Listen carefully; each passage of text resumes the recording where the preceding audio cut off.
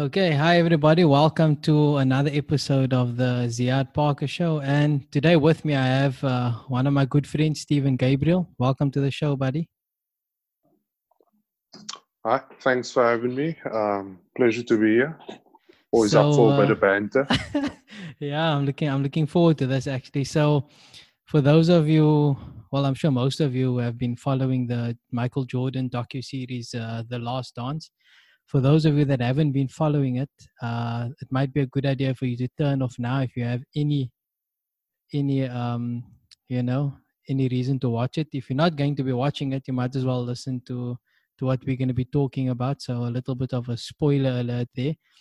But yeah, so I mean, the series started 5 weeks ago, and it's been 2 episodes every Sunday in a 10-part series looking at the basically Michael Jordan's last season with the Chicago Bulls. And it's been quite interesting, and that's where Steven and I got chatting a bit after each set of episodes, a bit of our reaction. So we thought, you know what, let's get it on the show. So Stevie, if you look at the 10 episodes, the entire series, what what type of impression did it give you of Jordan? Because obviously we both didn't grow up in the Jordan era. Yeah, definitely. I think it kind of cemented or basically highlighted again the intensity that Michael Jordan played with, what his mindset was, his approach to the game. I think the closest thing that we had to that would have been Kobe Bryant. The whole Mamba mentality, and that Yeah, everyone knows that Kobe Bryant is basically murdered his career off of Michael Jordan. So coming in with that same intensity, I think that that was highlighted and cemented in the documentary again. yeah. Yeah, it's quite interesting you say that, because I think that's also one of the things that stands out for me is just the intensity and the willing to win at all costs. And I mean, if you take one thing away from the entire series, is that no matter what he had to do, he Yeah, was going to do it to win. He was a win at all costs type of guy, and I think that's very very clear when you're watching the series. And with Kobe also, I think Kobe picked up a lot from it. And obviously, when with Kobe passing away this year, Jordan spoke at his, it was the memorial. yeah, it was the And memorial. Jordan basically said that a piece of him died with Kobe because Hmm. they were that close. And I suppose, if you look at the type of people they were probably drawn to each other by that competitive nature and that willingness to win. And in one of the Definitely. episodes, I think it's episode 3 or 4, where they go through the All Star game, where it's Kobe's first All Star game Yeah, and essentially Jordan's last. yeah, yeah, And Kobe says, "I'm going to guard him, or I'm going to go at him one on one." yeah, So yeah. it's I think quite a nice interchange there. between the two of them, I think in that episode as well, in the locker room before the game, Jordan also he actually mentions that Lakers boy is just going to take everyone one on one. He's going to try and go and get the game, not wait for the game to come to him. And that's Yeah, that's that's something your coaches always tell you, like when you're out there playing, be patient, relax, do the little things, and wait for the game to come to you. Um, so it's interesting for Michael Jordan to actually say something like that, based off a player who we consider to be very similar to his style of play. yeah. Also, like you mentioned, the win at all cost things. Definitely wasn't the best teammate, but what do you consider a good teammate? Someone who's going to pull you along to victory, or someone who you're going to go drink a beer with or smoke a cigar with after the game? It depends where your priorities lie, I suppose. Yeah, that's actually an interesting point, the whole teammate thing. And there were guys that were coming out in the media before the series aired that you're going to see Jordan in a way that you're not really going to like him afterwards. Or people were saying during the past 4 or 5 weeks that he's not a good teammate, he was a bully and so on. But if you ask the guys who played with him their opinions, and I mean, you get a lot of opinions of Steve Kerr, John Paxson, Ron Harper, all these guys that played with him, BJ Armstrong, and and the infamous Scott Burrell, who we like to pick on Yeah, quite a bit. But all those guys, basically, the key message from them is that they had to earn his respect, and once they did, it was fine. There it was no was fun. issues, Also, and Jordan the says it himself. another way of looking at it could be that he wanted to bring out the best in them, And to do that, then you need to be uncomfortable. You need to have someone coming at you. I mean, we were speaking about the NBA inside stuff, and Karl Malone mentioned that he's become the player that he is because of having to go up against the Pistons, having to go up against Patrick Ewing and the New York Knicks, and that constant competition. You know what's the saying? Steel sharpens steel. So maybe Yeah. that's the kind of mentality Michael Jordan wanted to have in practice as well. You also got to. Yeah. You always hear people say practice at an intensity that makes the game easier. So maybe that's another Yeah. way he was coming at it. So I think when all is said and done, maybe he had good intentions, but he didn't go about it the best way. But if you ask me, someone who goes to the final 6 times and wins 6 times, I wouldn't mind him to be my teammate Yeah. or having him And as I a mean, teammate.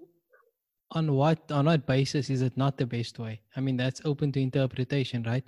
If you did it and you won, then clearly it was the best way for that group or that time. Now At the things are time, different, yeah. obviously, where I think nowadays everybody's default position is to be offended by something. Yeah. So you couldn't walk around pushing people and going on like he did. But I mean, that was a different time. That was the late 80s, early 90s, It was where a different era of basketball as well. The game was played yeah, completely differently. It was a lot more physical. There was besides the Michael Jordan rules, which I'm sure we'll speak about. There was a no yeah, layup rule. There was a no layup rule. You yeah, couldn't come down the lane and do a finger roll. So there yeah. was a 6'10", 7-footer waiting for you, and he's gonna hack you or smack you down. And yeah, the game has definitely progressed from that hard nose style of basketball to a bit more, what's the term, aesthetic or pleasing on the eye. A bit more showmanship. It's a bit more spectator driven now. I mean, it's all about entertainment, and I Definitely. think before it was entertaining, but in a different way. Like, I actually like that abrasive style. There's a bit of an edge. There's a real competition, man. Where I feel now sometimes because these guys grow up playing together. I mean, they're playing AAU ball together. They're playing on all these teams in summer camps, and Yeah. by the time they actually get to the NBA, they've been teammates already at some point. And I think also now the league players move a lot more than they moved before. So there's a bit of a friendlier atmosphere between the guys. There's competition. Like, I mean, no doubt when CP3 gets on the court with LeBron, he wants to win. Yeah. And there's no, you're my friend, I'm going to let you buy. There's none of that. But there isn't like that real edge, man. Nowadays with that massive rivalry or, I'm gonna take you down type of thing. Yeah. I think, and I mean they play the same amount of games, but I think that's also one of the reasons. Even as a basketball fan myself, I only really start following the NBA when it's the playoffs. So like Yeah. maybe a month before the playoffs, just to check the seedings to see who might play, who check the matchups. I'll keep tabs on it here and there, but once the playoffs start, and maybe the months before that, that's when I really start, making an effort to wake up and watch those games. Just Yeah. because playoff intensity is completely different. I mean, you don't want to. Yeah. No one really wants to watch the New York Knicks up against Boston Celtics. It's going to be a blowout. It's a team Yeah. that's probably tanking to get a good draft pick. Yeah. That's not something that's really entertaining to watch. So yeah, like you say, the edge has been lost a bit. Yeah. I don't think they did that in previous eras as much though, the tanking thing and Hmm. the whole analytics movement. So it makes more sense to do something. There's load management. There's, we're gonna take a pass on this game because it's the second night of a back to back, or Yeah, we're playing 4 games in 3 days, whatever the case is. Whereas before, I think every game was your best guys go out and they play to win every single game. Where yeah. you can almost say nowadays, sometimes teams go out and then they're not interested in winning. They're just there to, To make up fill the numbers. the stat sheet and make up the numbers and get the MVP numbers up again. So yeah, I probably definitely agree with you on that.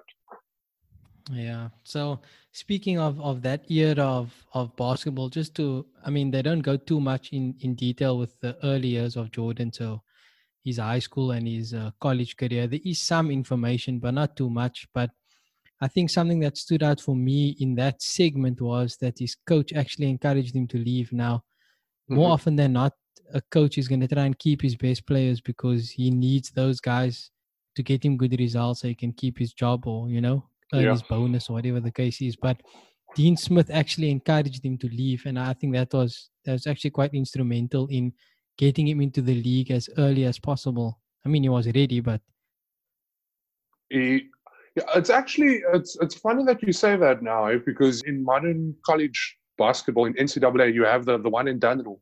So yeah, you find coaches actually willing to let players go after 1 year, because I imagine that the university gets quite a large sum of money if like your Dukes and your Kentuckys, that are yeah, notorious for producing first round NBA picks.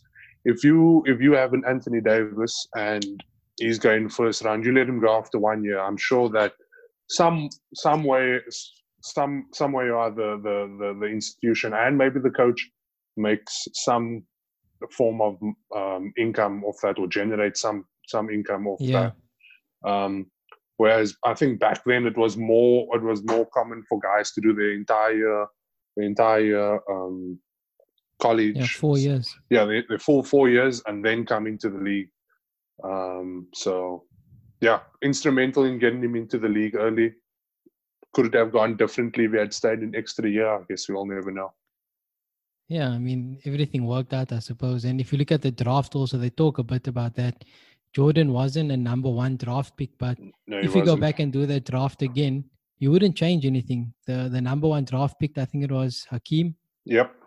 And I mean, 10 times out of 10, you'll pick Hakeem number one again. At that time, he was the person. He did his 4 years in college, obviously, and he was just ready for the NBA as, if you compare him to Jordan. But at the end of the day, I think all the teams, if they look back, they wouldn't change anything because, you I, know, I don't think at the time anyone would have anticipated the impact that Michael Jordan would have had on basketball on a global scale and for the game itself. So, I mean, yeah, in the 80s, like mid to late 80s, the early 90s, the way it was played and what we see now is completely different. I mean, the game was a lot slower. Um, it, your game kind of revolved around your big men. So your duos or yeah, your tandems was generally a big, so a 4 or 5, and a guard, yeah, or most likely a point guard or a two guard. And your yeah, dominant guys at the time were your bigs, because that's the way the game was played. It was physical. You needed yeah, someone who can be down low and bruise and bash a bit and get to the rim. yeah, It wasn't a very silky smooth, sophisticated kind of player that's coming in and driving down the lane and weaving through yeah, players and making all these acrobatic finishes around the rim. So yeah, yeah, with yeah, all things said, I think the draft goes exactly the same way. yeah, But you just can't predict the magnitude that's Michael Jordan. yeah. And with that, you mentioned the way the game was played at that time. I can't remember who exactly it was, but one of the guys that they interviewed said that, you got this kid coming out of North Carolina and he's 6'6". He's not, Yeah, well built or anything. Like, he doesn't see him having that much of an impact. And then, the rest is history. But in those first few years, when Jordan started playing with the Bulls, the dominant teams at the time were obviously the Lakers and the Celtics, Celtics. Yep, but they were both coming to the end of their run, basically, if you yep. think about it, because Larry Bird, Magic Johnson, they were coming to the end of their careers. And it's difficult. I don't know if you'd say that Jordan ended their careers, but he was a key part in beating them in Definitely. certain playoffs or in their last playoff appearances or whatever the case is. I think the Celtics beat the Bulls once, but then the Bulls came back Yeah. in the next playoffs and actually beat Larry Bird Celtics. I think in the first playoffs that Jordan was part of, they just managed to get into the eighth spot, so the eighth seed, and the Celtics were the number one seed. And in game, that was, I think that might have been the same year that Jordan was injured. I think he had a navicular or cuboid fracture. Can't remember. Yeah. So in that series, he in game 1 he scores like 40, between 40 and 50, and something similar in game 2. Two very close games, and then in game 3, from game 3 onwards, the Celtics just completely closed them out. And the next time they meet is when they beat the Celtics in the Eastern Conference. So maybe, like you say, both Magic and Bird at the time were towards the twilight end of their career. Yeah. Beats them in their peak. Is it a different situation? I'm not sure, but yeah, probably instrumental in cementing that it's the shifting of the guard now. Yeah, and as they went through that, obviously they drafted Scottie Pippen, they drafted Horace Grant, they signed a couple of other guys, and they had to form their team and build their team over a couple of seasons around Jordan. He also started with one coach, and then went through a phase. I think it was 2 years with one coach, and then Phil Jackson took over. So there were a lot of things that had to first, fall into place before they crossed that hurdle of actually winning the championship. But I think in the first championship, the Bulls win. They beat the Lakers in the finals. Yeah. Yes, that's correct. So they take down Magic, and that's basically Magic's last season. Yeah. So they beat. Yeah, like you said, they beat Magic Johnson. I think that's also the end of Magic Johnson's era. I think he retires not too long after that. But yeah, his first championship is against the Lakers, which I think is really good because at the time Magic and Bird were the juggernauts in the NBA at the time. It also made for good media and good entertainment. Magic Johnson, the really flashy point guard, and Bird played because I'm a Boston Celtics fan, so Bird plays the very traditional, structural, team orientated basketball where you do the right thing all the time, basics, fundamentals. I mean, he had a bit of razzle dazzle here and there, but nothing too flashy. He wasn't throwing no look passes like Magic Johnson was. So I think at the time also it made for good coverage. But yeah, Michael Jordan comes in, and that's the changeover. And I think someone actually says it. I'm not sure if it's Isaiah Thomas, but I think could have been one of the Pistons that said they needed, after Magic and Bird, they were shifting towards Michael. And the NBA is a business, as we know. So Michael was the guy now they were going to put as the face of the NBA, and they needed, to put that at the forefront. So it was, like you say, a passing of the god. Yeah. So it's actually funny in when they do that, the Dream Team shoot. So you have Michael in the middle, and then you have Bird and Johnson behind him. And I don't know if you remember, Magic Johnson says, you can't get too close to Michael, If you touch Michael, it's a foul. So, I mean, it's funny, but it's true. It's if the league was going that way to kind of develop another superstar, they have to protect their asset. And there's a lot of talk about that in the league, where they say if the league tries to protect certain players because it's in their best financial interest, but there's never like concrete proof. It's always just there, like it's happening, but you just can't. There's no evidence really, or hard evidence. About it. Yeah, I think David Stern did a fantastic job of doing that, and Adam Silver is carrying on in his legacy. But I mean, at the end of the day, it's a good product that they put out, so they are doing quite a lot right. But speaking of the Dream Team, I think for the Dream Team, I don't think they covered too much about it. Just basically, I think the highlight of the Dream Team content was the scrimmage. Yeah, the practices. Magic took his team up against MJ, and those were obviously quite legendary. But I mean, before that, we have to go to the Detroit Pistons. Your favorite series, because I think that's of course. I think that's the whole turning point for the Jordan story. Because if you look at it, right? I mean, I didn't watch basketball until 2010, maybe, when I started really getting into it. So the Miami Heat and D-Wade. D-Wade. just to emphasize, not Yeah. LeBron. It was Heat and D-Wade. Was Shaq. LeBron was just a byproduct. Yeah. He just came along. I was lucky. It's That's how like the Lakers Lakers. fans That's now. how the They're Lakers just fans lucky. feel now. Yeah, exactly. The Lakers Right fans. place, right time. I've had hardcore Lakers fans just pumping LeBron James, saying, "Listen, if he wins it this year, he goes into the conversation, but he first needs to win it this year, and then he can enter that conversation of But that's the thing, man. on Like that level." back in the day, you wouldn't have it like that, man. You couldn't Mhm. have won with the Heat and then go win with Cleveland and then be taken as a Laker. It just wouldn't I happen. think that it changed quite a bit. And when you look at the Pistons, obviously they were the team that filled the gap between the Lakers and Celtics winning all the time, Yeah. and the Bulls dynasty, who had the Pistons winning their back-to-back championships. Yep. And they did it in a way that obviously wasn't too appealing to the fans No. outside of Detroit. And I mean, as a product, the NBA wasn't doing too well with a team that were physically just abusing people. Like you say, you couldn't go down the lane. Mm-mm. If you were going to go through, someone was going to tackle you. Yeah. And if you're going You'll to give a have foul, you give a hard foul. proper, yeah. Yeah. It's not just it's no and thumb one. contact. Yeah. It's Yeah. no and one plays. You're gonna earn your free throw at that line after being smacked hard properly.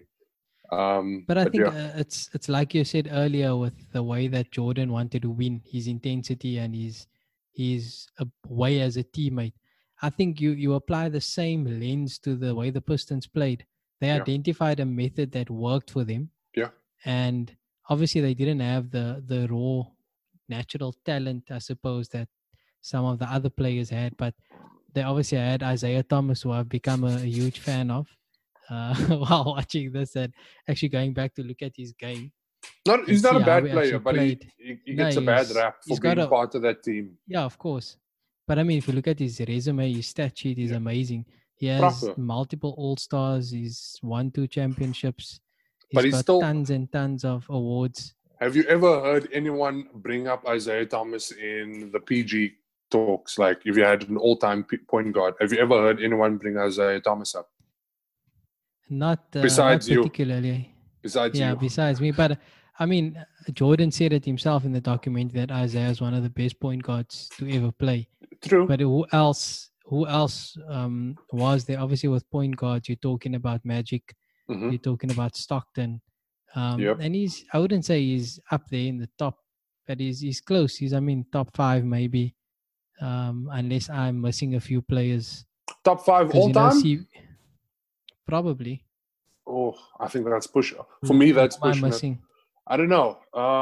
I think Steve Nash has to be in that conversation. Yeah. Obviously Magic. Stockton, because is Stockton as good because of Stockton to Malone? Is Stockton as good if there wasn't a Malone for him? I don't know. But he has to be in there as well.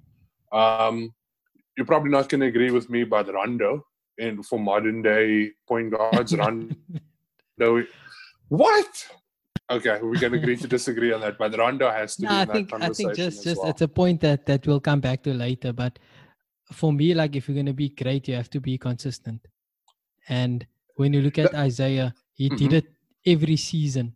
He's if you look at his record, back to back, he made first team All NBA tons of times. He made multiple All-Star games. Whereas I think Rondo had a peak for a couple of seasons at the Celtics. And I'm not saying he's not good, but he didn't. There was no longevity behind it.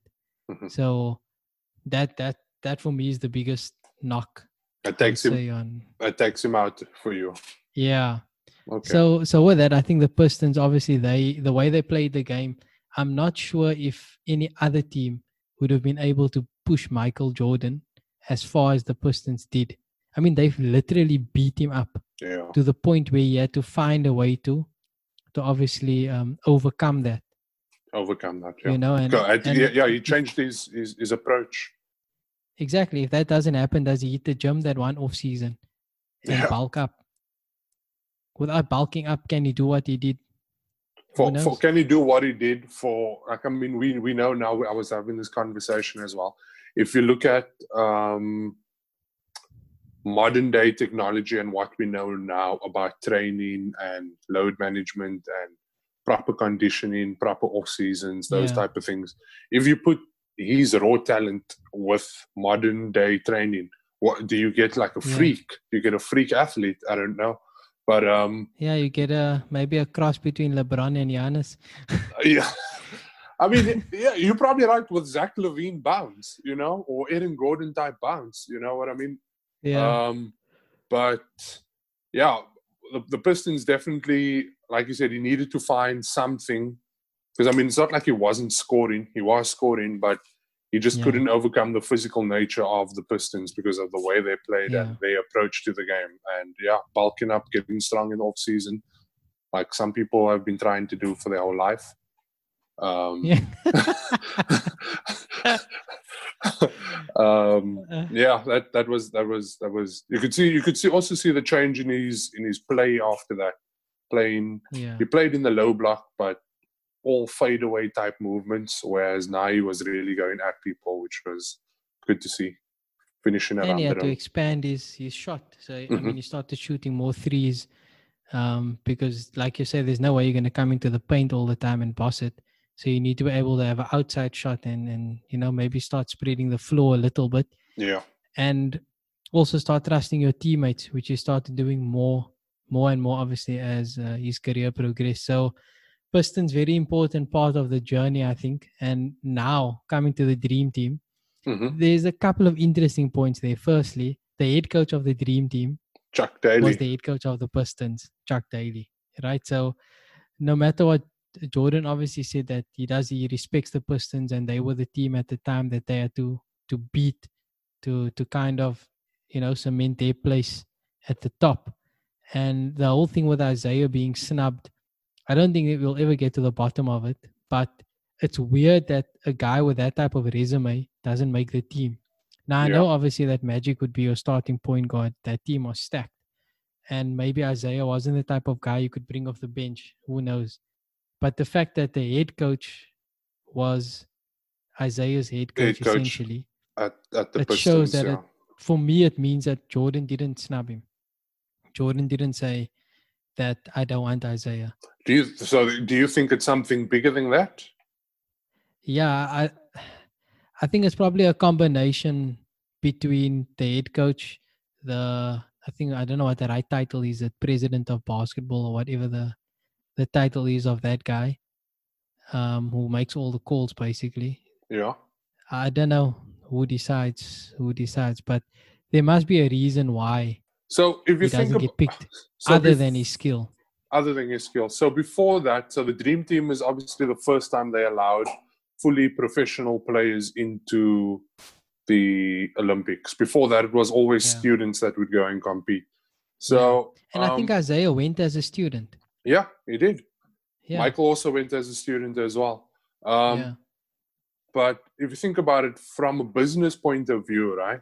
This was, maybe they weren't thinking about it back then, but from a business point of view, you want to put your guys that are most marketable on that international stage, because they use Barcelona in '92 as like the birth of international basketball. Not the birth of international basketball, but where global recognition for the NBA started. I mean, they didn't think that Michael Jordan and Magic Johnson and Larry Bird would be known in different parts of the world. I mean, teams would play them, get smacked by 50, and then take a photo with them so that they can take it back home to say that, look who I played against, look who beat me. You know what I mean? So, do you want to take the guys that are most friendly to your overall business project that you may be pushing, or your agenda that you're pushing? I mean, Stockton to Malone at the time, great marketing. Magic Johnson coming out of retirement, great marketing. Larry Bird speaks for itself. Yeah. And then if you have to add in the actual coaching aspect of it, you can't have Magic, Isaiah Thomas, and John Stockton on the same team. Exactly. You needed Christian Leitner. Someone needed to be Christian Leitner. Exactly. Yeah. So no, I think that's probably the real thing, is that you had your starting point guard, and then you add your backup. So where do Yeah. you put the guy then? He's not gonna, if he needs a ball in his hand, and if he doesn't have the ball in his hand, he probably doesn't have a role to play, because Magic's gonna be use a lot of the possessions. You're gonna have to give the ball to Jordan. You're gonna have to give the ball to Bird. Yeah. Back in the day, or back in '92, obviously, guys like Patrick Ewing, they needed touches. Yep. And, it's not just like now with the big guy. The five goes in, grabs a No. rebound, pushes Kicks it it out, out. and that's his job. No. Those guys needed touches around them. Yeah, exactly. So there was a lot of Chuck. Chuck needed the ball. Chuck was quite. Chuck was lethal. Chuck was good, man. No, he He was. was He was. entertaining. He's the epitome or the definition of an undersized big man. Strong as an Yeah. ox, probably, but undersized. But played well. Yeah, he was unlucky a few times. I mean, he said it even in the doc that he played his best. I mean, he couldn't have done anything better, and he still lost. And he still lost. It's like, Yeah. it's just is what it is. What do He you couldn't do? do more. So and Yeah, I think he dropped that's 50, yep. and they still Still lost. I mean, only other guy who can do that is James Harden, but Yeah, but James Harden is going to score 50 and put up 80 shots probably. That's the big Yeah. difference, efficiency. But on that note, that's probably the tone for that Michael Jordan era. Eh? No one else was successful. No one else got a seat at the table at that time. It was while it was his time, and no one else's. Whereas now it's a bit of a up and down, and back and forth, here and there. Yeah. So I think with that, obviously the Dream Team was an amazing experience, and that, I think, winning just became contagious. I mean, after the first championship, the gold medal, it's like, okay, I'm equal to Bird and Magic and these guys, but how do I become better? And that's why that three-peat was such a big thing, because everyone else had did it 2 in a row. Yeah, no one had done the 3. Exactly. What you wanted to do to be different, to stand out, is win 3 in a row. Yeah.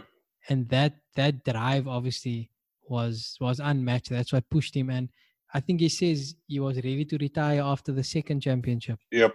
The only reason he stayed on was to be better than those guys, to say that, they've done it back to back. I'm going to do it 3-peat. And yeah.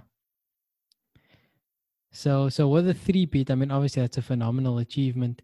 And to do it with a similar group of players every year, I mean, there's very little change from from in year the starting one. lineup, especially because it was basically Jordan, Pippen, Grant, and they were supported by guys, that would come BJ in and Armstrong. out. BJ Armstrong, yeah.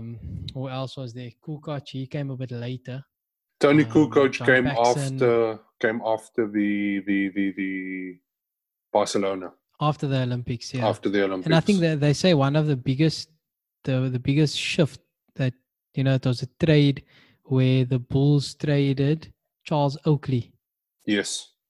For, I can't remember who they got in return, but the guy they got in return basically played next to Grant. And he just grabbed rebounds, and that's all. That was his job. But that was the shift. I can't get to his name now. I'll have to check. But that was the big shift for the Bulls. And the tough part there obviously was that Oakley was one of Jordan's close. It's not Mike Longley, eh? No, Luke Longley. Luke Longley was in the second three-peat. The second three-peat, yeah. So, I mean, it's difficult to trade away the guy who's basically looking after you, your vet. Your enforcer. But that was the right move to make. Exactly. The right move to make for the team. Quite interesting. And the guy obviously was calling all the shots, Jerry Krause. We'll have to come back to him a bit later, but that was obviously a good move from the management. And they surrounded Jordan with the right players who could support him. So going into that Olympics as well, there's a big focus on Pippen and Jordan defending Tony Kukoc when they played for Yugoslavia. That's before the breakup of the split, the Soviet Union. And yeah, he was actually, I think the thing was, he was also coming in on a bigger contract than Scottie Pippen at the time, because obviously Scottie Pippen, well, both Michael Jordan and Scottie Pippen were underpaid notoriously until their last 2 years, I I think. don't know. I think Jordan ended up getting his pay sooner than Scotty, but Yeah. I think might as well just go through that now quickly. The thing is, Pippen chose to be underpaid. Yeah, he did. He did. He took He the made the safety choice net. to take the long, safe route. Yeah, he did. And you can't knock a guy for that. Look, I understand, you go back in and negotiate a raise, but that's just not how things were done. No. I mean, in basketball, you sign your deal and that's your deal. Steph Curry was underpaid. He signed out a 4-year, 44 mil deal, which was massively under his value, but he was injured a lot, and that was the chance everyone took. So he took the 4-year deal for the safety because he wasn't sure if How he'd be long you able to would be. play, Yeah. consistently. And I think it's different nowadays. Players, because of the, like you said, the advances in technology and healthcare and so on, they more willing to take a bet of 1-year contract on themselves. Whereas, I mean, if they show clearly where Scottie Pippen comes from, his background, and if you have that, you have to worry about your family and all that. If you're going to get a 7-year deal You for, what take was it. it, 18 mil or something, you take it. It's I think it safety, was it's 6 money years in the over bank. 18 years. Yeah. 6 Yeah. 6 years, 18 million. Yeah. And numbers not working for you. Not at the moment. So I think they actually say at the end of his career, Pippen made more money than Jordan. Yeah, I just think on it's basketball. after the trade to Portland Trailblazers, he started getting paid a bit better. Yeah. So that was the Pippen thing, and I just checked now. It was Bill Cartwright that they traded for. I've And Bill actually met Cartwright. Bill Cartwright. Oh, really? Yeah, he was at Borders. Yeah, at Borders, he was my post coach for Borders. Yeah. Voice was the same as what you hear now, as in 2010, exactly the same. Yeah. He seems like a bit of a gentle giant. Yeah, he is. Yeah, so I think that obviously was one of the big moves that the Bulls made, and they found success. So, I mean, it's unparalleled, obviously, to win 3 in a row with basically a rookie head coach. So it's a phenomenal achievement. The way they found the way to win, and I think what stands out from both runs is that no matter what, Jordan had the ability to put the team on his back, pull them through. And feel like, okay, we need what? We need 50 today. Got it. We need 40. Easy. You just don't see that anymore where a guy in the finals knocks down 45, 50, or whatever. It's just, he took the team on his back. The closest we got to that was Kawhi Leonard with the Toronto Raptors, the last championship. I think the closest we had to someone carrying the team was Kawhi Leonard. But at the same time, you had guys like Fred VanVleet and Kyle Lowry and Marc Gasol still being key contributors, maybe a bit more than Michael Jordan and his group. Yeah. But yeah, like you say, no one. It's hard to find that, and you don't find that anymore. Someone tells you, "Today I'm giving you 50," and lo and behold, you get 50. Yeah. So with that, I think we'll just jump quickly from basketball to baseball. I don't want to dwell too long on the baseball thing because I don't know. I don't know much what's about your baseball. Okay, what's your take on Jordan deciding to quit and go play baseball? So, are you referring to the speculation around him having to take a sabbatical from the league? Because you also find out that the Bulls owner, Reinsdorf, he still pays his salary while he's playing baseball. And then there's also, I mean, to speculate that it had something to do with his gambling and his father passing away. I think that is a lot of sensationalism in media. Yeah. But for him to say at the end of his second year that he was ready to retire and then to go finish the third year and then leave, maybe it was something that he just wanted to do. And I mean, we know that generally when you were a kid, your your best rugby player is probably your best soccer player and also your best water polo player. So maybe he felt like he could be arguably the best basketball player. You could easily go and be a Major League Baseball player, which he wasn't. But well, look, the facts essentially are that his father was murdered. Which again, if you look at everything, there's no link. The reason is just pretty much random. It could have been anyone at any time. And then the baseball thing was, he said that his father always wanted him to play baseball. Yeah. So he wanted to give it a go. But you can see, I mean, the mental toll that it takes to win at that intensity, to win at all costs, you get spent. I mean, if you're ready to quit after the second championship, you push through. After the third, he was lying there on the floor in that iconic image. Yeah. Just completely emotionally drained, and he's just done. Yeah. I mean, there's no motivation left for him. Yeah, the tank is empty. Now, going to play baseball, I think some people say he would have made it at least to an average level. Not necessarily the best, but he would have made it because of his work ethic, right? Yeah. He didn't enjoy sucking at something. He wanted to be good at everything he did. And it's interesting because his coach or his manager at that time for baseball went on to win a couple of World Series as a coach, Terry Francona, for the Boston Red Sox, and he was a Cleveland Indians manager as well. So he's like a famous baseball manager. So it's quite interesting that he actually spent some time with Jordan before he got his break as well. But the whole baseball thing, I think he just needed to always compete, like you saw in the documentary.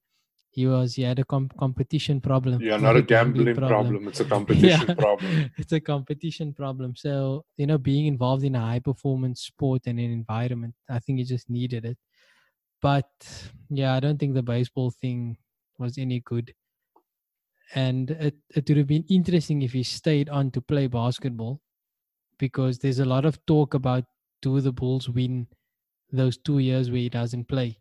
And they don't. And they obviously don't. And I think they still wouldn't have, because of what he said. He said he was just done. He was Mentally, just done. He was done. So he wouldn't have been fully committed, being able to do as much as, or being able to do what's required of him for them to win. Yeah. Yeah. And I mean, what if they decide, maybe if some of the players move on. I know Horace Grant moved on in that space. Yeah, he went to the what Magic. Would have stopped Pippen from moving on if Jordan was still playing? Maybe Pippen decides, you know what, I've got 3 championships. I'm going to go do it in Portland or somewhere else. So, that what if that came out of it, I don't think they'd win those 2 years. Maybe they'd win one of the 2, but 4 in a row, I don't think they do. Yeah, I don't know. I can't even begin to imagine how hard 4 in a row must be. To have to come back at the start of your season or your preseason even, to have to get yourself geared up again, to go through the same process and try and match that intensity or be better than what you were the last year after winning 3 in a row. I can imagine that must be basically impossible. It's never been done. So that says a lot. There is a player that there is a couple of players that have tried. They never won 3 in a row, but they did go to 8 finals in a row. Nicely popped in there. Just put that in there. Stip that in there. I actually planned that. I was waiting for my gap. I had that ready. Well I'm executed. Sure it's 8 finals in a row. Well executed, eh? Yeah, but it shows, 8. Right? I mean, it is 8. LeBron's been to 8 finals in a row. You couldn't win all 8. It's just, I want to say impossible. I don't think it's impossible because, someone will prove us wrong. Or you never know. Russell win 11 rings? 11. Yeah, so... I mean, how many of that must have been in a row? I don't know. I actually wondered about that earlier. I was like, Bill Russell. No one's going to win 11 again, so what's the point? No, never. So, I mean, it is taxing. But I think that's where you get a little bit more respect for what LeBron is doing. He didn't at any point quit. And you can say what you want to, right? You can say, I fully agree or the stand or the position that Jordan is the greatest. I got no doubt there. But Jordan did quit. After winning 3 in a row, he essentially said, I'm done. I'm I don't done. feel like doing this anymore. Yeah. And there's nothing wrong with that. I mean, if you're tired, you're tired. I mean, we take leave, we take holidays. And he just decided to play baseball. In the modern day, I don't think it makes financial sense for someone like a LeBron to say, I'm going to take 2 years off, or I'll take two Yeah. seasons off. Because he's also underpaid. He's also been underpaid Yeah. for a while, but he makes most of his money off the court Yeah. through endorsements and his agency, and he's now an actor, and Space Jam 2 But at is the same in the time, making. he took a season off for the Lakers. That was essentially a holiday. The first Mhm. season, there were no chance they were gonna make the playoffs. He's like, okay, I'm just gonna feel my way in here. Yeah, And I know I've been to the playoffs every year of my career almost, and I've been to 8 finals in a row. So this one season's actually gonna help, and it did help because he came back in amazing shape. yeah. He also had Anthony Davis as a running mate, but he still came in great physical condition. I mean, he was doing things that no one's ever done in their 16th season. No. And I think when you look at that, when you look at the fact, besides the fact that he's played 16 seasons, because he obviously went straight from high school to the NBA. Yeah, If you look at his draft class, so that's how I kind of make a comparison. You look at yeah, who was in his draft class with him, and you look at yeah, the level at which those guys are at. I mean, one of my favorite players of all time is Carmelo Anthony, and yeah, Carmelo Anthony was out of the league for a season for a bit, and then has now come back in as a role player in Portland. And yep, you look at his trajectory and LeBron's trajectory, and what they're still able to do on the court, completely different. I think that just shows yeah, what a freak of nature LeBron is. yeah. And I think Carmelo's the only one left of his draft class. And Kyle CP Korver. CP3 was Was he in the same CP3? draft class? No, no, no, No, no. no, no, no, no. CP3 wasn't in that one. So it's yeah, Kyle Korver as well. It's just the three of them, I think Korver, that might Melo, and LeBron. I Because think that Bosh might be retired, yeah. D-Wade retired. Um, Vince Carter was earlier than him, and he Uh-huh. just retired now. So that draft class, a lot of guys have retired. I think it's just the three of them that are left. And So yeah, to think that he's still a perennial player in the league, like he's not coming off the bench. He's still starting. He's starting at the point. Um, he's not putting up like Mickey Mouse numbers. I mean, he's he's in the MVP conversation. exactly in his 16th year in the NBA. So Yeah. yeah, So yeah, I thought that was just quite interesting, and I don't think if you look at the way it was portrayed in the documentary that Jordan retired, you could look at it obviously as that he actually just quit. He took a break, and I don't think they really focus on that too much. They go more into he's gone to play baseball or whatever. mm-hmm. And even the way he came back, they made it seem as if it was like just a by the way, I'm back. PJ took him to practice. Let's go play Yeah, a little, and there was the lockout and things. Yeah, okay, those things worked out, and I'm sure he didn't plan going back that way, but you get the feeling that he was always going to come back in some form, definitely. which is probably why Reinsdorf continued to pay his salary. And I'm not too sure how it works, but when you retire, you have to negotiate some sort of deal with the team. So the team still has to pay you out your contract or something. Uh, I think that's how it works when you retire. Oh, So I don't know. I could be wrong. I'm not too Because I sure. mean, look at if we jump to NFL quickly, Tom Brady moved to the Buccaneers, right? Yeah, So Rob Gronkowski was retired, but and he decided now that he wants to play again. yeah, So he he's was he's still also part going to of the Bucks, the eh? Patriots. He was traded because he still had a contract with the Patriots. So Oh, even if you retire, your contract still runs, I think, in okay. some way or the other. The other thing with Reinsdorf, which is interesting, is that he owns the Chicago White Sox as well. Yeah, So if he wasn't going to pay Jordan to play basketball, he was he paying was him going to to play pay him. baseball. So It's either it's or, he was going to be paying his salary. So maybe the value is different, and he paid him full market value, which is weird because he says he paid Jordan that because Jordan made a lot of people a lot of money. But then why didn't he take the same approach with Pippen? Hmm. You could have Is gone into is that is Pippen fourth year. Pippen is not as marketable, eh? As much as we'd Yeah, I like to suppose think so, it but is. you can still go into that fourth year or fifth year and say, you know what, for the next 2 years, we'll give you a third year at a Yeah, higher, at a higher rate. negotiate an extension. And if you look at players nowadays, I mean, Damian Lillard signed a super max extension the other day, well, the beginning of the season or something like that. Hmm. Bradley Beal signed, and all these guys are signing extensions without having done much, if Yeah, you think there's. about it. But you rather have the extension or the supermax because now players move around freely. Yeah. So do you want to risk the situation of another team probably coming in with a deal that is slightly better and pairing up in your same conference or your same division and probably kicking Mm, you from your playoff spot? Or because I mean Bradley Beal, as good as he is he worth that max contract? I don't know. yeah. In comparison to what other guys are getting, I don't know. I mean, Clay Thompson is not on the max, and he definitely Yeah. deserves it, in my opinion. Um, But I think there you look at just, it's just luck of the draw, which team you're on, who you're playing with. I mean, if you're playing with Steph Curry, yeah, unfortunately, you're not going to get, you have to sacrifice, I yeah, suppose. And your cap space is limited, so yeah, that's just how it goes in basketball. So yeah, so I mean, okay, so Jordan plays baseball, he comes back, they suck.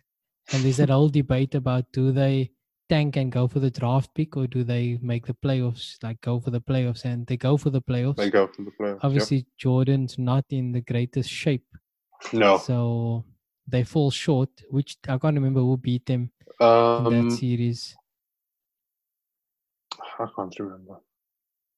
Yeah. Anyway, he falls short there, and then was it the Magic? Yes, the Magic were the only team to beat him. Yeah, it was with Horace Grant, eh? Yeah, Yeah. yeah. So the Magic beat him, and yeah, they were the only team to beat him in the playoffs, I think, at that time, or in Jordan's run. In his run, he's well. Besides his early round when Yeah, they yeah, were an 8th seed and they lost to the Celtics as well. yeah. Um, So I mean, if you look at in the second round or the second three the championships, beginning of the second yeah, three-peat. the big thing there is getting Rodman. Yeah. That's it. That's the game changer. Once they get Rodman, he does the dirty work, which they highlight. Grab the rebounds, fight for the loose balls. He takes on the edge. He's fighting with a big man, knocking Karl Malone to the ground, tripping him, giving Ewing a few elbows and scratches here and there. Before that, Scottie Pippen goes through he gets injured and supposed to have surgery in his off season, but he says, it's stuff that I'm going Yeah, to enjoy my off season and I'm going to get my surgery at the start of the new season. So I think in a yeah, way that works out in their favor because Dennis Rodman gets the opportunity to kind of settle into his role in yeah, the yeah, team.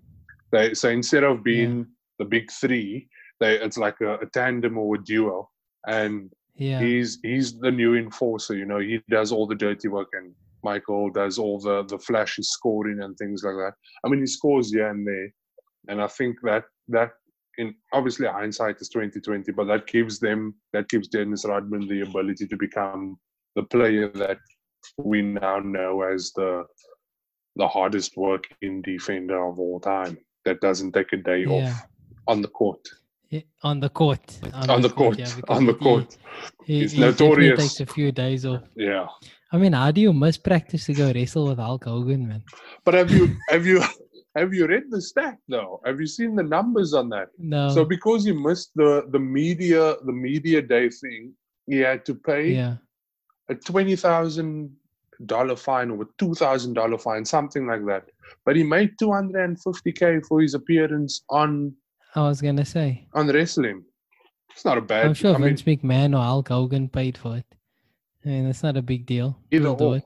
not a big deal. They'll, And I then mean, and didn't Karl Malone also went to go wrestle for a bit? Karl Malone So also had a stint. Yeah, yeah, that's all. That's what you do, but I not in the suppose. finals. Not in the But finals. not in the Definitely not finals. finals. That is unique. But yeah, I mean that's obviously the game changer, having Rodman to do that work. And you mentioned Pippen not doing surgery in the off season. I I'm pretty sure Shaq did the same thing in one season. I think no. I think Shaq just came from his off season, like out of shape. Like Uh, he did not come back. So normally in your off season, you work out, you get stronger, you get a bit more yeah, fitter. but he was like, nah, I'm going on He was like, holiday. stuff this. He came back overweight, not conditioned. Walked into the gym with his slippers still on, kind of thing. I mean, we saw the way Yeah, he was in NBA inside stuff, smoking his hubbly. yeah. So He's definitely a unique guy. So yeah, I um, think so. Moving into that second three-peat, a lot of the things are similar to the first one, where the team pretty much has the same setup. Guys have their roles. Phil mhm, Jackson obviously identified what needs to be done around Michael yeah, and who's going to do it. So Paxson did it in the first three. Paxson was going towards the end of his career. Steve Kerr came in and Steve just took Perkins. that Yeah. spot over. Rodman replaced Grant essentially. And then the other guys, just the role players. Tony Kukoc came off the bench. Luke Longley could hit threes. Yep. So they just surrounded him, obviously, with guys who could spread the floor, Great and if they role were open, could players. hit a shot. Yeah, Great role exactly. players. Ron Harper was also quite underrated, very good defender, Yep. because he'd often have to chase the primary ball handler on the other team. Which was actually a big thing, eh? Because how often did Michael Jordan actually defend their best player? Yeah, I mean, it's like you said earlier, where the best player was often the four Yeah, or the big man, or the big man. and one of the wing players. So Jordan would take one of the wing guys, obviously, but if you're playing the Jazz and it's John Stockton, Jordan wasn't going to defend John He's not Stockton. picking him That up was Ron now. Harper's job. Yeah, So, he's definitely not and defending Karl who's Malone. defending Malone? Yeah, Exactly, that's Rodman's job. So, I think the matchups are also quite important. But Jordan did make multiple all defensive teams. he did. Um, so I think that's also where Jordan's brilliance and excellence is unparalleled, is that he won the MVP for the year, he won the All-Star MVP, he wins the finals MVP. Like, if they He, win, he wins he wins everything. everything. He Yeah, gets all his first team all NBA. He's defensive team, everything. exactly. And like you said, that's where what drove him to play that hard against the Jazz was they gave Malone the MVP. So he took it And he's personally. like, exactly. He takes a lot of things personally in Yeah, he also makes up stuff. yeah. Man, I think it was T-Mac who said in an interview today that that's the one thing that stood out for him. The way Jordan would reach deep into whatever abyss that he goes to find motivational things, man. Like, he makes up stuff that someone said something, Yeah, and just just to to motivate himself to get come him up going. and exactly, which is so weird. But I mean, that's what it took to win. So it was very interesting how he chose to motivate himself. Yeah, Like he said, it wasn't a knock that on Malone. Malone was a good player, but he's not he needed to he's not the show that, MVP. yeah, I'm the that MVP. I am better than him. It's not a knock on him, Exactly. but I need Yeah. to prove that I am better than this guy. The same thing he did to poor Clyde Drexler. Yeah, Clyde the He's like, Glide. they saying Clyde's in my league, no chance. And he took Clyde apart, poor guy. But Clyde was also on the dream team. Yes, he was. Yeah. So It's a good player. they had like old guys versus like the old heads versus the new kids on the block Yeah. kind of scrimmage. Yeah. Yeah. Yeah. So, Jordan found ways to motivate himself. And when you look at that last season, there were a lot of ups and downs, obviously, with Pippen not wanting to come in, asking for a trade and all those types of things. And Jordan still, they just found ways to win. And I think that's where, after watching it, that's where the greatness really shines, is that no matter what happens, they found a way to win. To win, He yeah. willed the team to win. I mean, a lot of close games, they weren't maybe I'm mistaken, but I didn't see too many blowouts. No. It's often down the stretch. It's Yep. down the stretch where Jordan takes over. There's a minute, there's 2 minutes where he just goes crazy. Either he scores or they double him and he sets up Kerr, Pippen, Paxson, whoever it is. So because obviously with this whole documentary now in our basketball WhatsApp groups, these are the only conversations that are happening at the moment, right? So one of the guys who's an assistant coach for the team I play for, he said, "Don't watch Michael Jordan highlights because obviously the debate is about who's better, you know, Michael Jordan, LeBron James, Michael Jordan, LeBron James, Kobe, whatever." He said, "Don't." So when coming with this, don't just pull random stats out of anywhere because you could easily say that Michael Jordan hasn't scored the most points in a Game 7 finals. He's never played a Game 7 of an NBA finals. They've won most of it in 6, if I'm not mistaken. Yeah. I don't think he's ever played a there Game was 7. one. Was that the finals or was that a semi? Or was that a conference final? It could have been conference, right? I think it was a conference final. Yeah. So they've won their finals in 6. So if you look at stats, that's something that the stats won't pick up on. Yeah. But if you actually watch games of him playing, you see that he has this ability to make momentum plays when it counts. So yeah, obviously the most famous one is stripping the ball and then scoring, getting a stop, then getting the steal, and then scoring, and that's how they win their final championship. But I mean, yeah, throughout his career, he would make a stop on one end and then make a big play and then be integral in another stop. And it's always momentum changing plays, or where they say, you know, yeah. once that happened, that was the beginning of the end. I think Reggie Miller makes a He said it Reggie sucked Miller the makes air a out point of the arena. out of the entire arena. And the more you don't watch like 20-minute highlights, because I mean 20-minute highlights of Michael Jordan are great to watch. I mean, everyone goes into their yard again and starts practicing fadeaway, turn around fadeaways, you know. But when you actually watch games and you watching the score, you see what's happening. You think for his team to win, and 9 times out of 10 he's been successful. Yeah. Yeah. I mean that's just the greatness of Michael Jordan. He was amazing at picking his spots and you know willing the team over the line. Yeah. And obviously, you know, that's the comparison that people give, you know, it's Kobe, it's LeBron. And I don't know, maybe Kobe did it. In certain times he was clutch. Yeah, he was. Nothing comes close to what Jordan did. Besides the 81 points that Kobe had in the game, I mean, besides that, you pull your nose up to 81 points in an NBA game. I think they say the stat Jordan averages over 30 points per game in the playoffs. Yeah. And no one else averages more than 30, or is it the finals? So in the finals, he averages 30. So if you look at again those comparison stats, LeBron James averages more than Michael Jordan in everything besides scoring. So assists, rebounds, steals, blocks, everything besides scoring. But then he's also higher on the scoring list overall than what MJ is, if I'm not mistaken. Yeah, because he's played 16 seasons. MJ took a break after each set of 3 championships. Yeah, and he did 3 years of college. Yeah.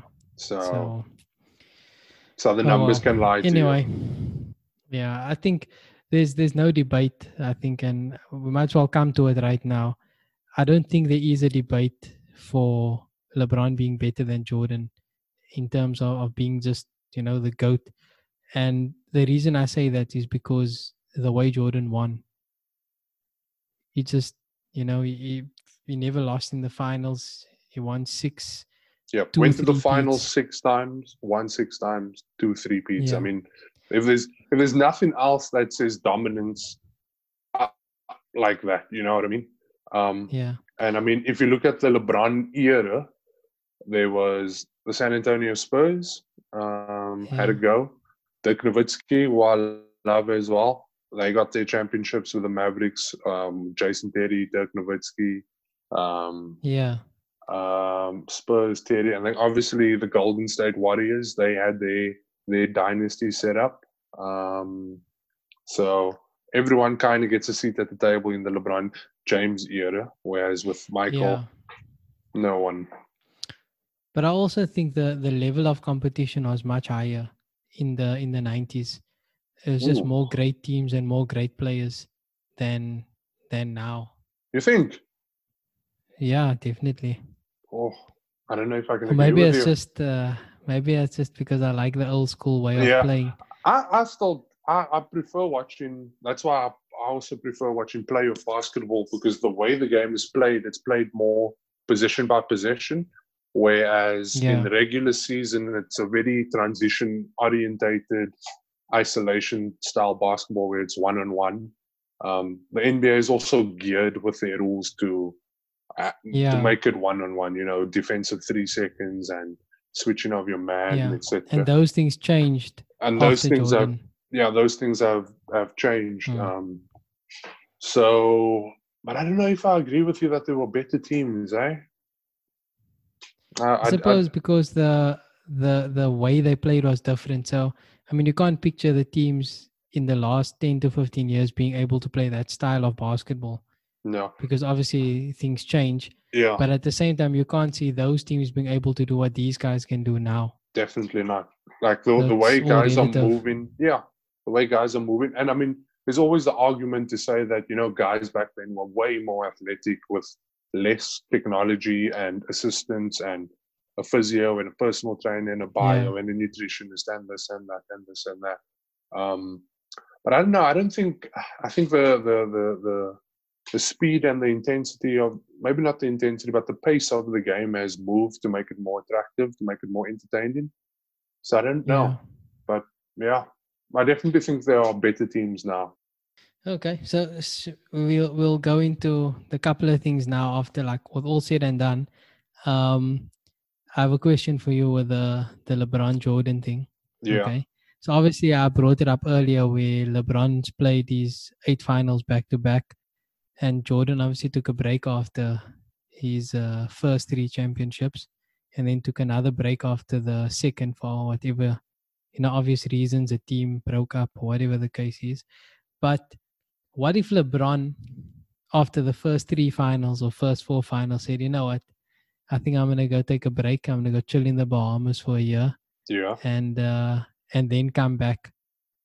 It could be different. What do you think? Jeez, tough question, huh? Um,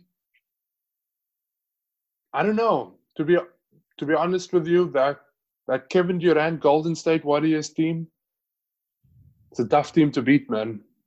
I Yeah. think you could take 2 years in the Bahamas and not come back and be able to beat them. I hate to admit it, because I don't like the brand of basketball that Golden State Yeah. Warriors play. I think the way the game is moved, I don't enjoy it, and I like what Kawhi Yeah. Leonard has done with bringing back the mid-range game to a certain extent. But I don't know. I think no. I think no. You see, because like if you look at it, when he left the Heat to go back to Cleveland, Yeah, what if he left the Heat and just took that time off? You don't know how other dominoes would fall. You know what I mean? Does D-Wade still go to Chicago if yeah. LeBron says he's not going to play for a year? Do the Heat still do what they do? Do other teams make the same moves? Because Probably everything was not. dependent upon what one team did. There's that old domino effect where, like with Houston, they set themselves up to beat the Warriors, but they just can't. Um, Listen, that's a very sensitive topic as well. That Houston falling short is CP3's groin, or was it his hamstring?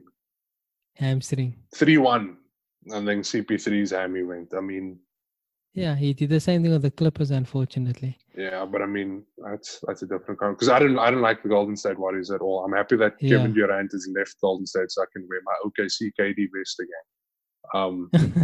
But I don't know. I hear what you're saying, that it's a domino effect, because people will say that no matter what, the East at the time went through LeBron James. I mean, Yeah. not Nick Nurse. Who was the coach of Toronto Raptors?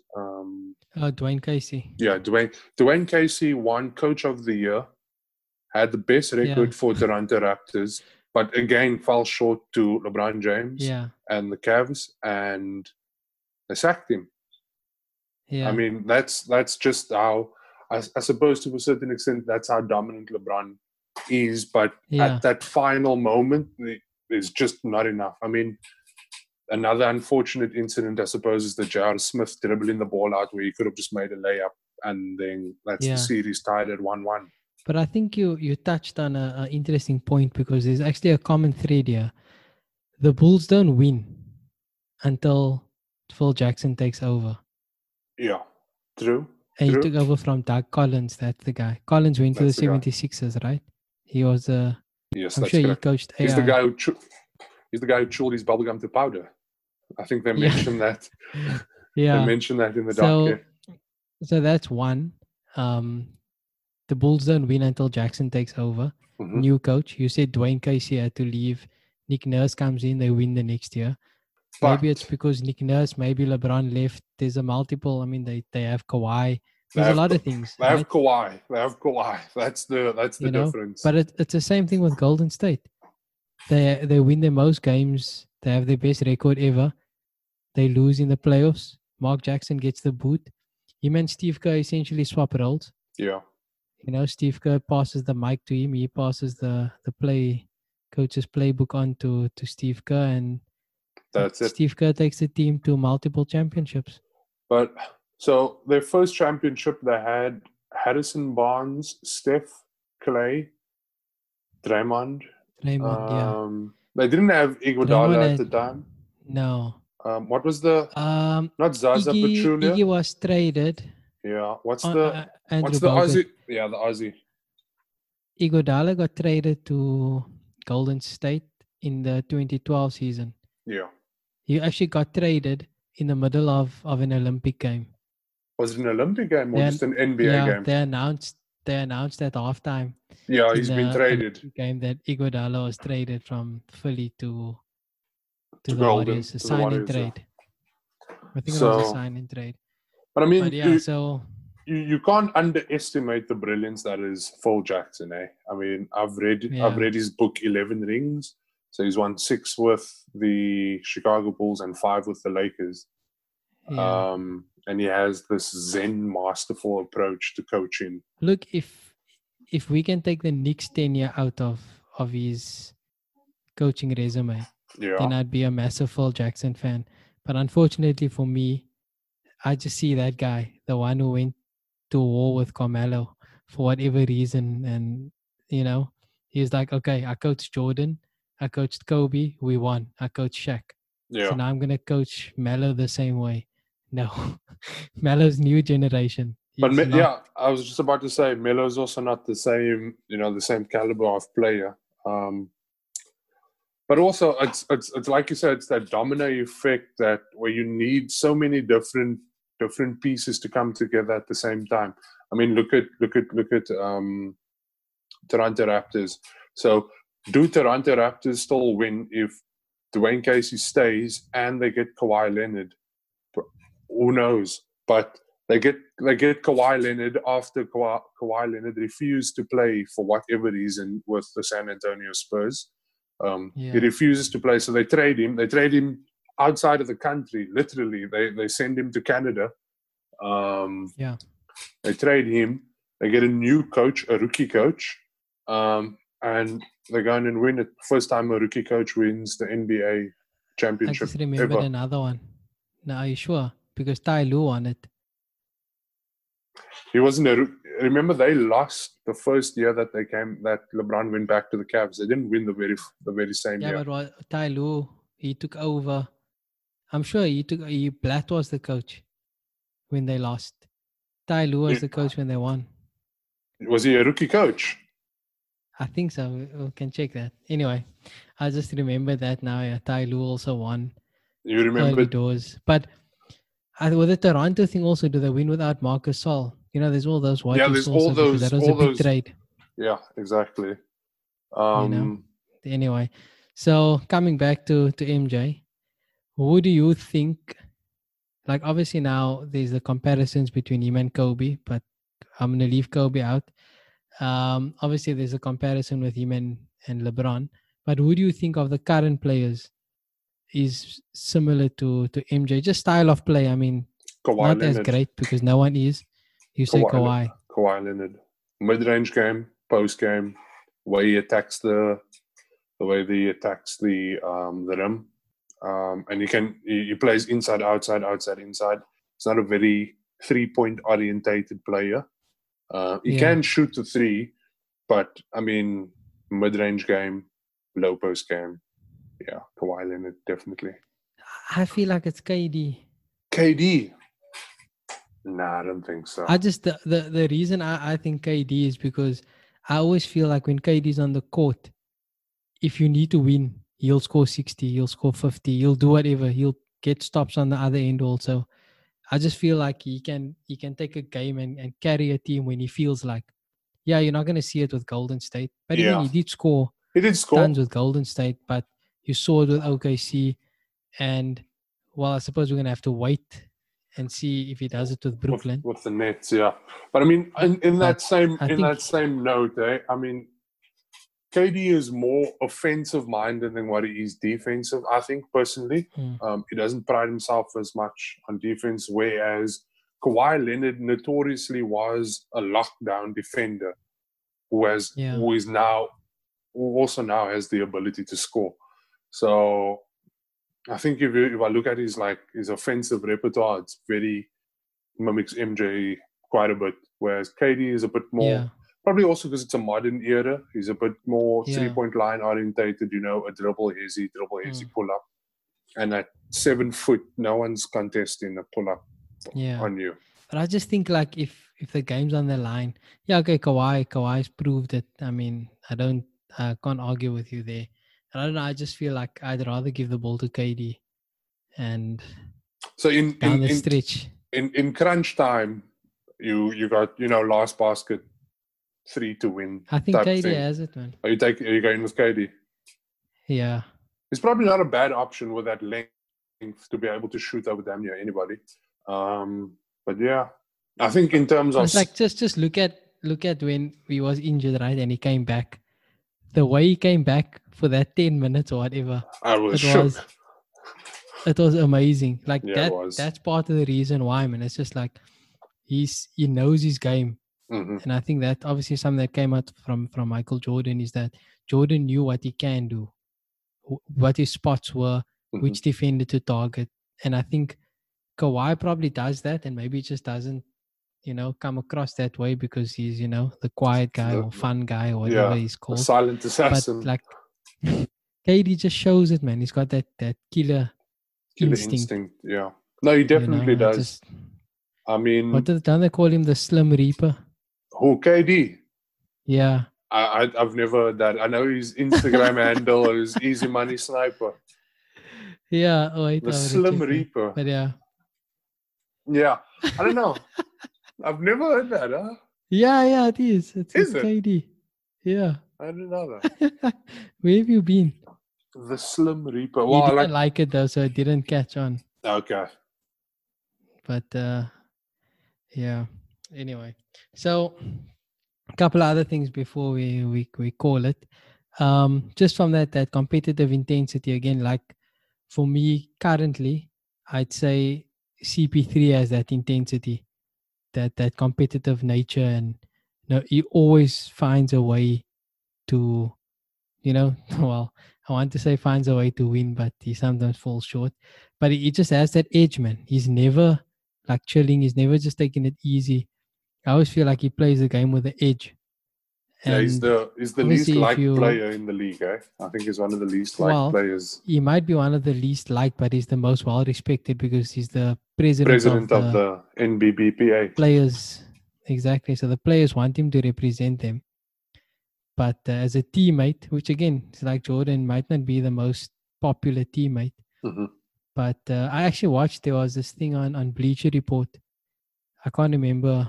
It's an interview series that they have, and they interview CP3. And he actually gets on really well with Shai Gilgeous-Alexander. Oh which yeah, is strange because he's a shows rookie. quite He's a a young youngster. boy.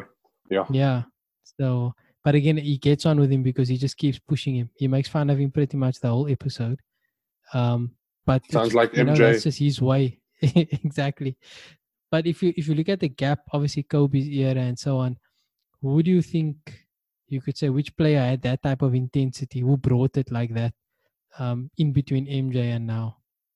Probably, yeah, like you said, Kobe. Kobe's the only person that you. I mean, another person that you also hear of more recently is Jimmy Butler, who, Yeah, who that's my guy. that's your guy, yeah, who also does stuff like that. I mean, also says outlandish things. But I think it's probably Kobe, most recent. Jimmy Butler as well. And Yeah. I think that's it, eh? I mean, you don't find that type of player in the NBA anymore. At least from what I can, Dirk, Tim with Duncan, these guys were more reserved. yeah, I mean, even David introverted Robinson for that. type of players, yeah. Yeah. But there is one guy though, and I'm surprised you missed him. You haven't watched his movie on Who? Netflix. What is this? KG, the big Oh ticket. yeah, KG. Yeah, we spoke about that earlier actually. Yeah, his intensity, he's on court, but I think that's different though. Eh? I think that's his on court intensity versus his will to win and being able to pull his team type of thing. Like KG will come off the Yeah. court with like scrapes on his knees and elbows, Yeah. like every game, diving for every ball type of thing. But yeah, the big ticket. Yeah, I haven't watched it. You're right. But that's the thing, right? Nobody has the full package. So yeah, No. Kobe had that willingness to win and you'd scrap a bit, but I think KG was more aggressive than Yeah, Kobe. because he had Maybe to make because up it's the for it. position, right? KG is a Yeah, 4'5" big man, whereas Kobe wasn't. But that intensity, no one brings it like KG brings it yeah. anymore. No one, definitely not. Like we said, you just don't find that. You don't find that type of play, type of intensity in the NBA anymore. I mean, everyone is Yeah. doing the 3 a.m. or the 4 a.m. workout these days. I mean, that's like a Yeah. niche thing to be doing. But I mean, what are you doing? I don't know. Yeah, well, The Rock always posts pictures of his alarm going off at 4, but Yeah, 4:05, not 4:05. yeah, press a snooze probably. Yeah. But speaking of Jimmy Butler actually is quite interesting. He has a story where he picked up his work ethic from Mark Wahlberg. Oh, He's really? like, I've seen yeah, they buddies on social media. yeah, because if Mark Wahlberg, who's so successful, still works that hard, Jimmy's like, I don't know, I need to also work that hard then. It was an Yeah. interesting story. I think I can't remember which podcast he was on because everyone's on everyone's podcast nowadays. What's your favorite I think it podcast? was VC. Well, Bill Simmons. I listened to Bill a lot of Simmons. Bill Simmons. Yeah. And you don't I like just like his mix. what's this guy's name? Skinny dude that where the ball fake. Oh, Matt Barnes. Matt Barnes. There we go. Nah, I He's haven't not watched bad, that. What's eh? it called? All the Smoke. All the smoke, yeah. And no, Yeah. what's his Gilbert Arenas? No Chill Gil. He also See, so has there's a couple of those. I mean, I pick up a few of it, but I think I follow Paul Simmons and Vince Carter. I actually like okay. Vince Carter. JJ Redick has one, but I think I'm just biased because they all form part of the same network. So all Okay. those podcasts are on the same networks, the Ringer podcast network. So I don't know. I think it was Butler and Redick because they were teammates at Philly. Yeah. So they had Jimmy on. He's quite interesting. So JJ has never missed the playoffs in his entire career. until the season. Well, I mean, up until now. I mean, do we even count the season? Yeah, well, let's see if they Because he's get at it the back. Pels, eh? Yeah, they can make it though. Yeah, they can. Got a They decent team. got a decent squad. So, any last thoughts on the MJ documentary? Yeah, so when just before it came out, MJ had that thing was he didn't really want to release all this material because he felt it would change the way people look at him and the way they view him. But I don't think yeah, it was great to see all the footage. I mean, it was remastered brilliantly because you wouldn't think that you're watching a documentary that was filmed in the 80s or the 90s until you look at those suits that they were in. Yeah. but, but other than that, I think just the like his ability to night in and night out execute or do what he says he's going to do. I'm gonna give you 40. I'm gonna give you 50. I'll do what it takes. I think that was great to see. And then I think a big thing also because I still play a bit of basketball as well was to see how definitive or how important the role players were in his success. And yeah, he's obviously going to get all the limelight. Like you said, he hogged all the. I mean, there was no Instagram, there's no Facebook back then, so he hogged all the newspapers, all the magazines. So yeah, I think that was great to see. Yeah. It also finally puts the debate to rest about the GOAT. For now. Until LeBron retires, I think it's very difficult to look at their careers and compare it exactly because look, I still think, like I said earlier, LeBron's going to be Michael Jordan's the greatest of all time, just because of the way he went about winning. But I think there's a different conversation to be had once LeBron retires, just to look at it. And again, I listened to Magic Johnson earlier today, and he summed it up for me pretty well, where he said, for him, Jordan's the greatest player of all time. Mm-hmm. But LeBron is the greatest all-round basketball player ever. Which is well put. And there's a subtle difference to what he's saying because Jordan couldn't do everything LeBron could do. Yeah. But LeBron didn't win like Jordan. And I think, I mean, we speak like he's retired already. But exactly. Like this guy could play another 4 years. I think that's probably. Probably he could start coming off the bench. I think he'll play until this lockdown is helping him big time. Because all it allows for him is to rest. But he's just another year older though. Who cares if he's older? Have you seen how he trains? Do you see what he has at his house? Last year he spent $1 million US on recovery. He's got a full cryo chamber. He's got a full kit there. Exactly. Got everything. You got a shower at our place. He's got a cryo chamber. Also, on that debate that you were saying now, another thing to look at is also like the way that whoever you're trying to define has affected this sport. So besides the whole global domination of Michael Jordan and bringing the game to different parts of the world, whatever it may be, you have to look at what they've done to affect change in the game. So I always get confused between Wilt Chamberlain and Kareem. Who scored 101? Wilt Chamberlain, right? Wilt. Yeah. So he brought about a change where they brought in the key and they brought in the 3-second rule and all that. So he should definitely be in that discussion because he was that good that they had to enforce a rule to change the way that the game was played, right? Then you get Michael also with Max Johnson saying that you don't get too close to Michael. Every time you touch him, it's a foul. Yeah. So that's the changing of the way that the game was played, with moving away from the Detroit Pistons style of basketball, big man dominant type thing. And then with LeBron, you have a player who is bringing positionless positions on the court. You have one guy who can play the point guard, he can play the 2, the 3, the 4, and the 5. And that changes the way teams are now recruiting and scouting. Everyone that comes into the league, a 6'9", can shoot a 3 and can handle. So I think those are definitely things that need to be considered when throwing around this discussions. But like you said, it is put to rest. But those are some considerations. Yeah, definitely. And I think some of the other things, just as we wrap it up, I mean, obviously there's going to be some criticism that comes out. And from what I've been reading, Horace Grant obviously has come out and bashed it a bit, saying it's unfair how they portrayed him, and Jordan doesn't have his facts straight. He's a snitch and all that type of thing, which is interesting because, Jordan does give details out about what his teammates were doing back in the day. Yeah, but he the doesn't drop any names. But I the mean, coke, I mean, you can go back and check the roster yeah, and see the who's cocaine who. circus. Yeah, and also blaming Horace Grant for leaking information.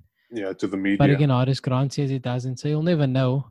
But also, there's a lot of talk about Scottie Pippen not being in the media since the docuseries dropped, because he's a bit disappointed about how he was portrayed. But again, until he makes a statement, we'll never know. Hmm. But for Okay. me, with all that being said, I think when it comes to Jordan, he speaks what's on his mind. You get access to his opinion, and it's Yeah, unfiltered. I don't think at any point he's saying something to benefit or please anybody. He's just saying it as he saw it, yeah. which is ultimately what you want. So it's quite a truthful, I would say, narrative from his perspective. But then obviously the way they edit the other people's interviews and comments and stuff, you don't get the full picture. No, you don't. But just specifically focusing on Michael Jordan, I think it was very transparent. Yeah, it You gave know, great insight into to behind the scenes thing, and it also helped that he always had his own glass of tequila brand next to him, probably just to get the English flowing easier. man, those cigars, that guy just doesn't stop. I don't know Yeah, he how he doesn't. does it. You see, that's also the difference. Like, that's what they were doing back in the day. Now players don't do stuff like that. No, they don't. I mean, Who the who health. who would be smoking a cigar before a game? That would Exactly. be shunned. You'd be shunned. Exactly. Yeah, because like I said earlier, people are offended by default. Yeah, way too easily. Way too easily. Exactly. So, I mean, look, the series was well made, well produced, and I don't disagree with it being the greatest sports documentary or Documentary. docu-series that I've seen.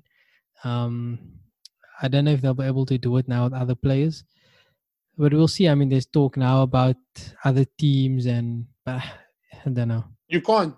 The thing is now, one, this came out at a great time. Like people are Yeah, starved for content. Like you're willing to watch yeah, anything right now.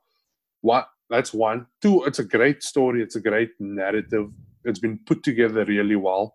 It's not yeah, like some random team that no one really kind of followed. You know what I mean? yeah, It's the Chicago Bulls, like the original rock stars of the '90s.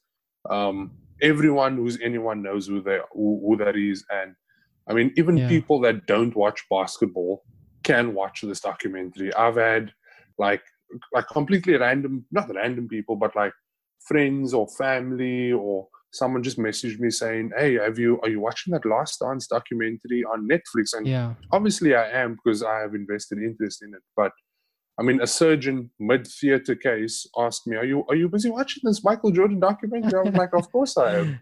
So I mean, Yeah, I think that's something that only that era or Michael Jordan per se and that Chicago Bulls team was able to do, like yeah, transcend sporting exactly. codes, generations, Yeah. cultures, everything. That's why I mean you can't compare it. So Yeah, apparently they're gonna try and do something like that with Kobe. They've got footage. But I mean the problem now is that the Jordan documentary has nothing to be compared to. But everything that follows will will be become compared to that. yeah, it will be the measuring stick. And I mean, I say this like the emotional attachment to this Kobe documentary is going to be so great because I mean Yeah. I mean he passed away earlier this year and Lakers fans love that guy. Like the amount of negative criticism that came out when ESPN, I think it was, or Sports Center put Kobe in number 9 of their top 10 all-time great players. I Yeah. mean, you would swear that the world was coming to an end. The way it is. But yeah, Yeah. Well, listen, I think that's a story for another day. So yeah, it was cool. Hopefully the NBA will come back and we'll have some sort of playoffs yeah. to look forward to. But until then, Steve, it's been good. Good Thanks. catching up with you. Yeah, it's keen to talk hoops anytime again. Yeah, I'll definitely take you up on that offer. We'll pick your brain again another time. Cool. Cheers.